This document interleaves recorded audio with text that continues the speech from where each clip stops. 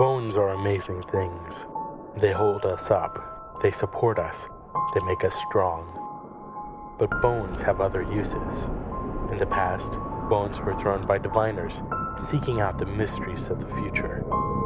Now the bones are cubes, made of plastic or resin, but they still reveal things to us. As they fall from our fingers and rattle across the table, the story becomes clear. Welcome to Bone Throwers Theater, an RPG actual play podcast. Thank you for listening to this episode of Bone Throwers Theater. My name is Jordan, and we are going to be discussing our previous episodes of 10 Candles. My name is Chris. My name is Jeff. This is Johnny. And this is Jeremy. So, what did you guys think of 10 Candles overall? I like the system. Yeah. It's cool. It's very narrative forward. Yeah. It was a lot of fun. It got some really creepy parts really quick. It just reinforced what we already knew. Jordan is a dark person. You know, it's the ones who laugh and smile a lot that you have to worry about the most. Mm-hmm. But, I mean, we should be used to this. Like I said, it just reinforced what we already knew. Well, Chris didn't. I don't think Chris has ever seen me get this dark. Every campaign, even one-shots, like fiascos, they got to go to a dark place every once in a while. So. Yeah. I believe existential dread is the only real way to connect with the soul. No, not really. But but I mean, I think that horror is the way that we really understand that the world is a scary place and that we are vulnerable creatures in the world.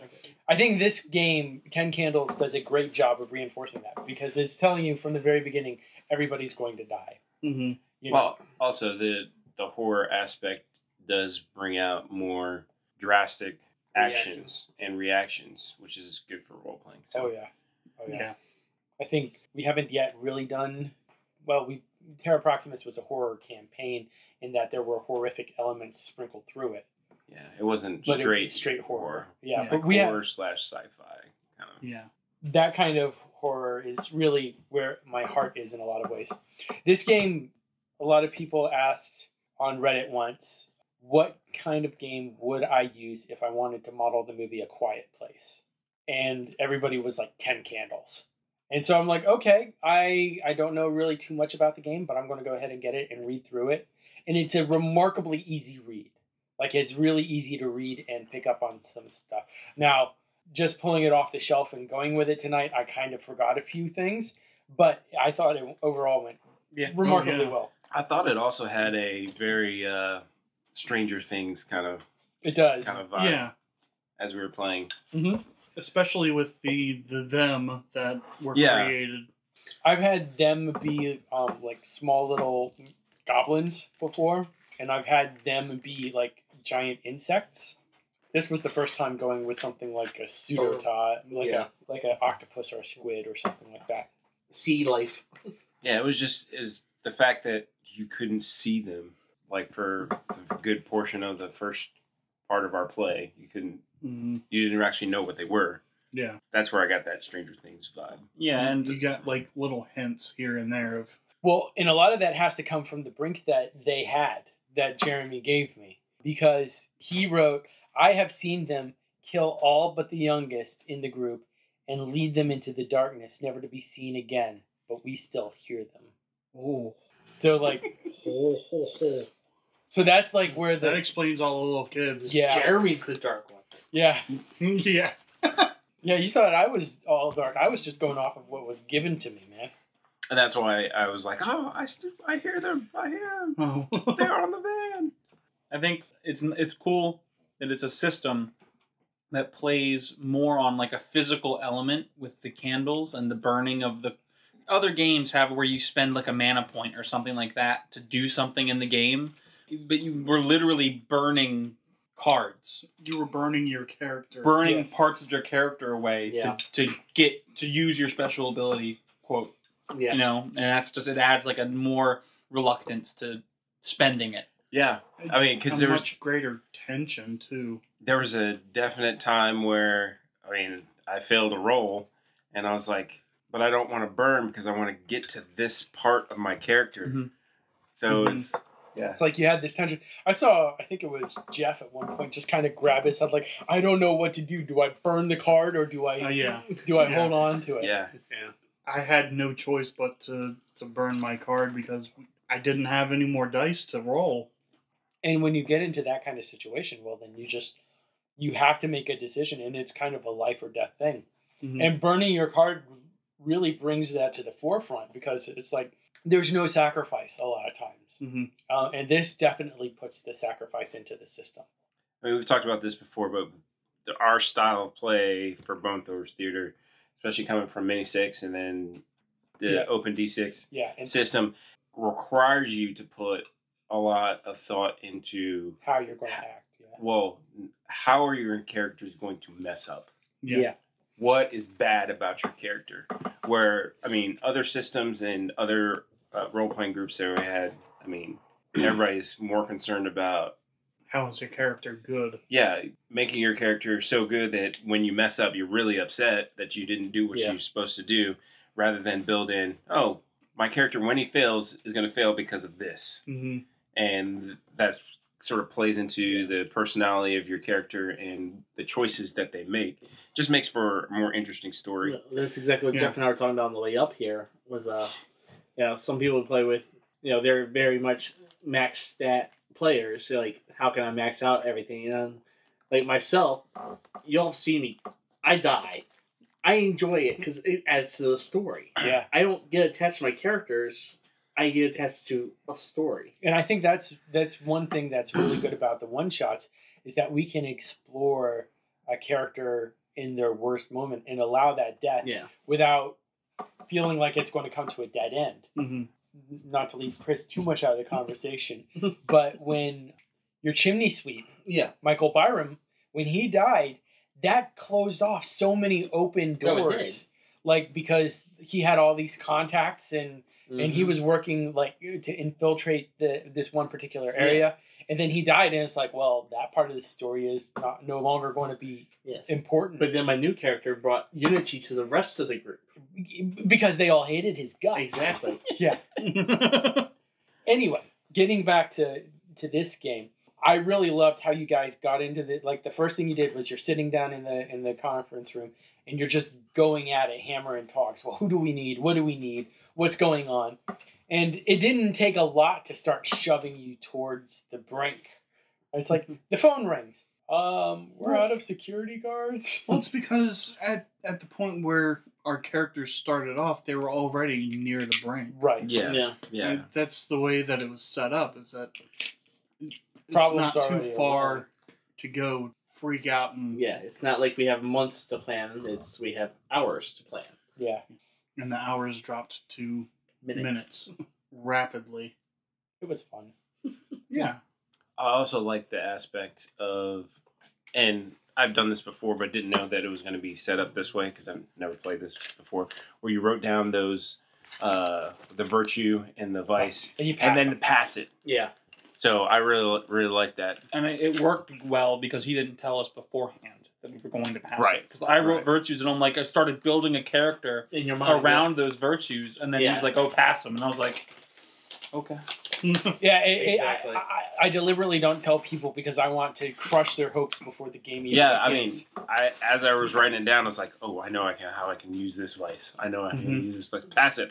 Oh no. Okay. How do I do this? But I thought that the everything kind of clicked together really nicely. Like Yeah. lazy leadership. As a senator, Yeah. There we go. Well, see, that's why I had to go with government. I was most impressed with Chris's, where it was Senator Brightburn. Senator Brightburn, because he had compassionate and Callous. callous. So he Complete he had opposites. he had to flip from both extremes. Yeah. That's how I kind of decided on senator. I was like, "Oh, it's a politician who's like, bright and cheery when he's getting the vote, and then but really he's not." But Like that. the Don't reason care. he's bright and cheery is that he's burning on the inside. Yeah. See, that wasn't even where I was going, but it works. So yeah, I had written callous down, and I was like, "Yes, I'm gonna know how to do this." And I was like, "Pass it." I was like, "All right, fine, here we go." My job as the GM is to make your life miserable, and if that means making you give up parts of the characters that you wanted to keep for yourself, well, so be it. Well, no, I mean, I'm not complaining. Oh no, I know. I'm just saying. It just alters the way you were planning. Yeah, which I think we can do with this group because We're flexible enough. become accustomed to it. Mhm. Where I mean, back to I know some players that the idea that if something bad happens to their character, They get really mad. like we played a Shadowrun campaign, and the GM he pretty much says, "All right, you find this weapons cache kind of thing. You can make up any weapon that you want, kind of thing."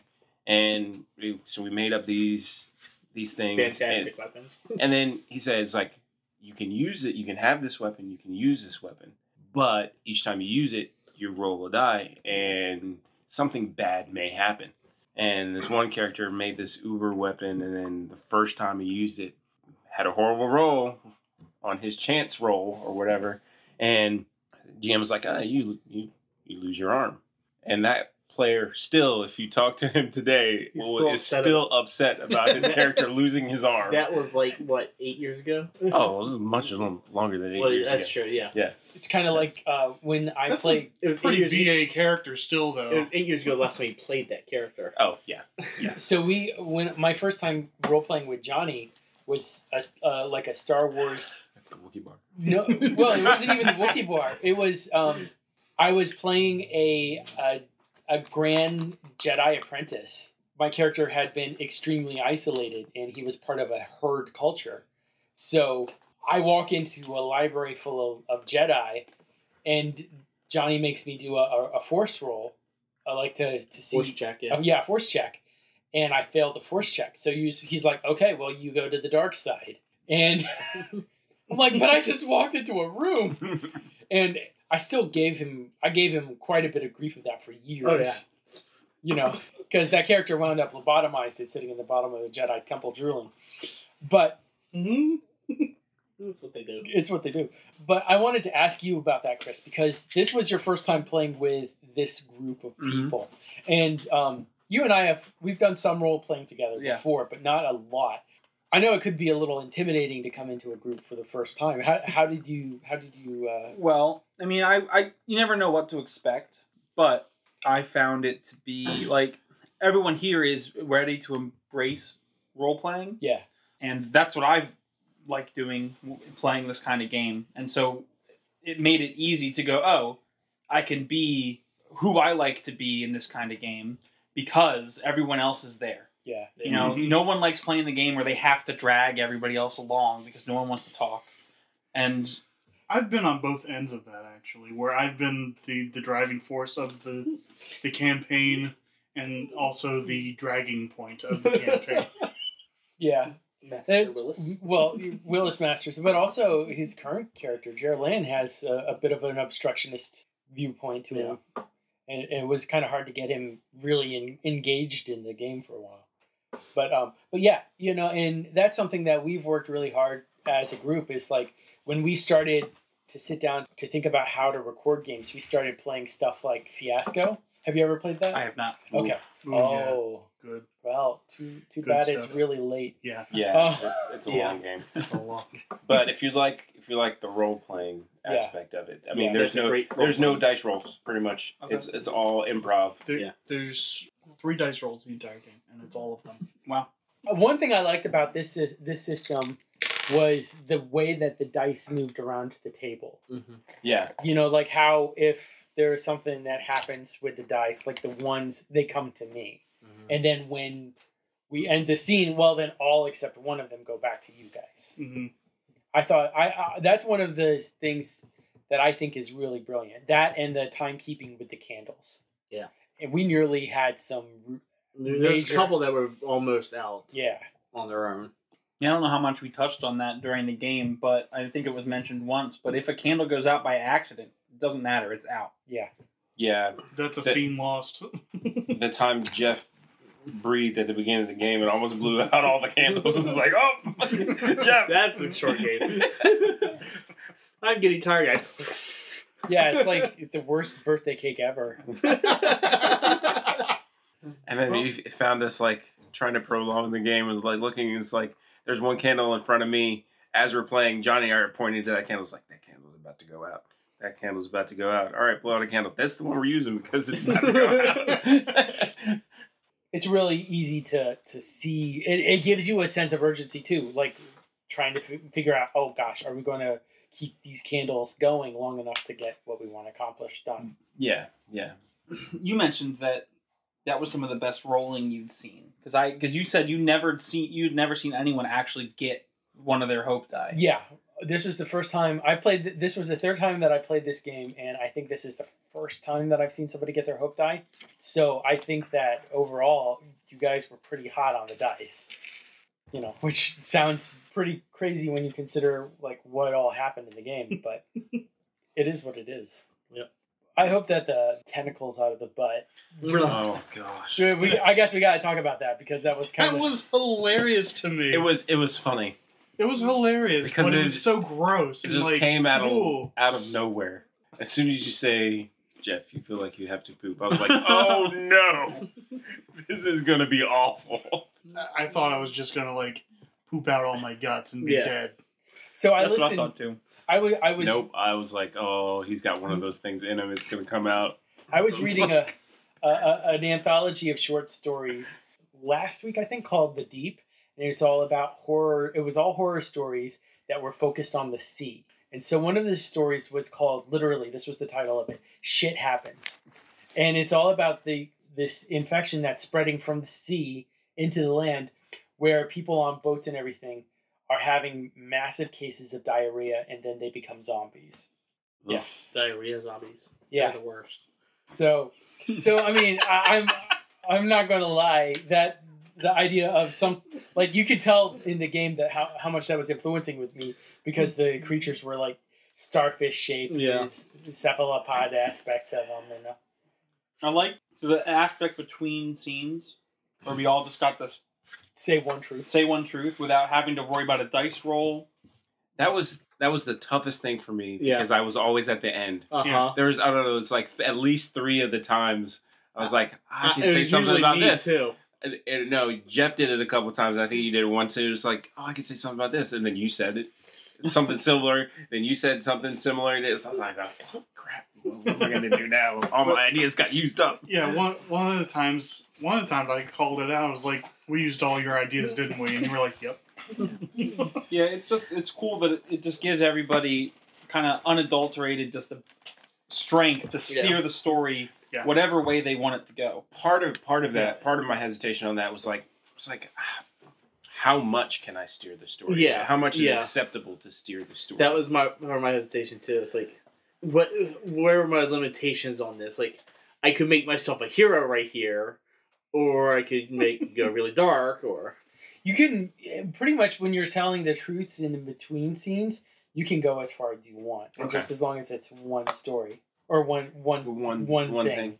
I loved that you were bringing in the aspect of the hydroponics people trying to get there, like having see their lights coming in the distance. Well, when the first time I said lights on the horizon was just playing off of what Jeff said. And initially I had no idea where that was going, and I had a couple ideas, but I thought they were too grand and too much of a stretch and would steer the story too much, that I kind of scaled it back and eventually went with the idea, there's other people trying to get to the bunker. Also, one of the things I was trying to tie in, which we didn't really touch on, was whatever the creatures are, they need the darkness because they are super sensitive to light. Yeah. So that's why when Evan got infected, he started to see like it was light outside. Well, I loved that. I was like, that's awesome. Yeah, no, there were some really great collaboratively creative moments, and that was one of the best. That's why when you say you see light, I was like specifying, like, do you see the blinding light or do you see like it is light? Yeah. So because it's a one shot, seeing who achieved their goals is really kind of a moot point. Yeah. Especially since everybody dies in this one. Yeah. So no one achieved their goals. I mean, the only one that achieved a goal was you got your hope die. Yeah. They made it to the bunker. Yeah. But let's go ahead and talk about role playing. Oof. My favorite part was when I ripped my own arm off. And that was great. That part was awesome. I think that was a really good example of what the truths could be used for. Mm-hmm. I mean, it was a failed moment. We put out a candle, Mm-hmm. and you were just... I was like, we lost the guard and my arm. I was like, that's perfect. This group has a penchant for self-mutilation. You're welcome. Whether it's physical or mental. Or emotional. Yeah. Yeah. We are horrible players to ourselves. It's because we're all about the story. It is because we're all about the story. Like, what can I do to make this story more dramatic? Yep. The arm loss was a great scene.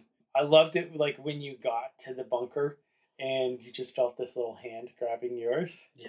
That was a great scene. Yeah. Yeah, I like how that got.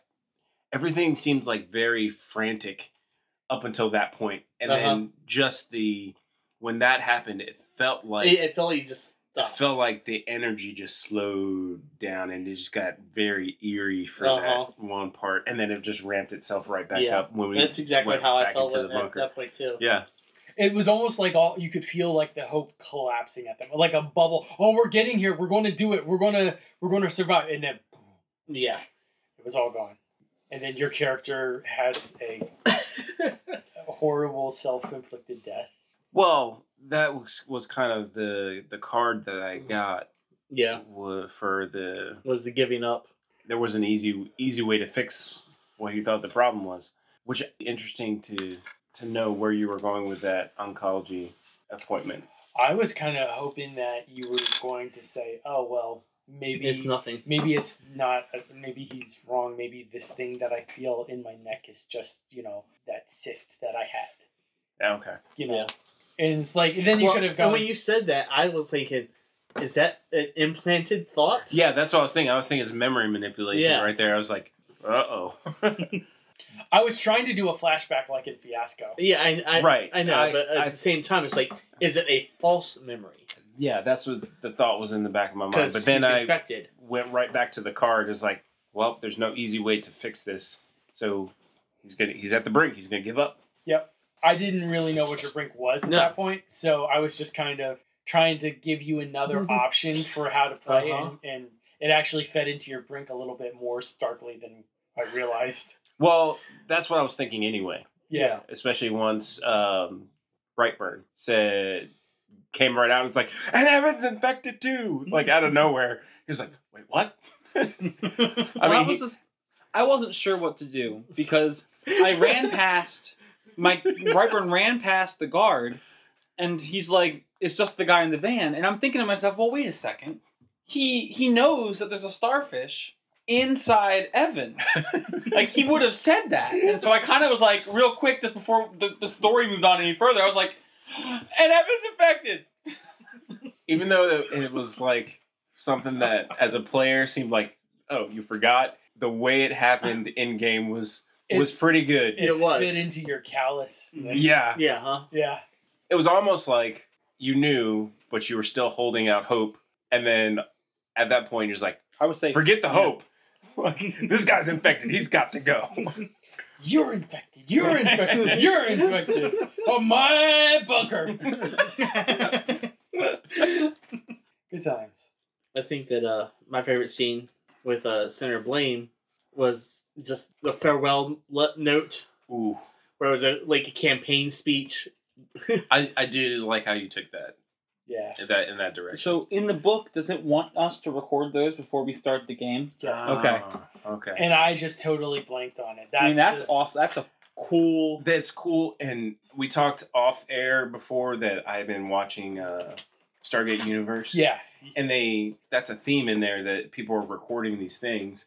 And they had one of those moments where, I mean, everybody's going recording these things and you see some of what they're recording, but you don't see everything. Yeah. And then there's one episode where one of the main characters dies. And at the end of the episode, it closes off by showing what they had recorded about. And it was like, oh, man, that's like, boom. Like, hit you in the soul, kind of. If we were to play this again, that would be a thing that I wouldn't want to skip. No. Right. To kind of try to lay out your character before you even know the events of the story. And that's the way I tried to play it. Was I have a senator. He's all about the image, and Yeah. his personality is about being in power. Yeah, I tried to do that too. is my guy was all about success. Yeah. And like, Because I look at it more like it was a diary, like an Yeah. audio diary of some Yeah. sort. So this was not something for the public. This was just me saying, I will survive. Yeah. I don't care about anybody else. Whereas mine was specifically meant for the public. my guy was like, there's this stuff should make a lot of money. And as a CFO, that's what you're thinking about. Yeah. It's good.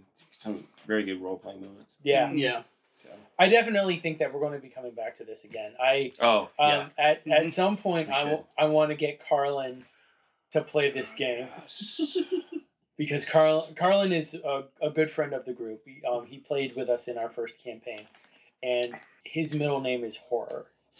Like he watches a ton of horror movies. He Eats, subscribes. sleeps, and breathes horror. Yeah, To jump back to that scene with Brightburn at the bunker, that is something he would have done. Dran Renner would have done. Yes, it is there. It's like, in his moment to save himself, it's like, oh, and this guy's infected too. Kill him.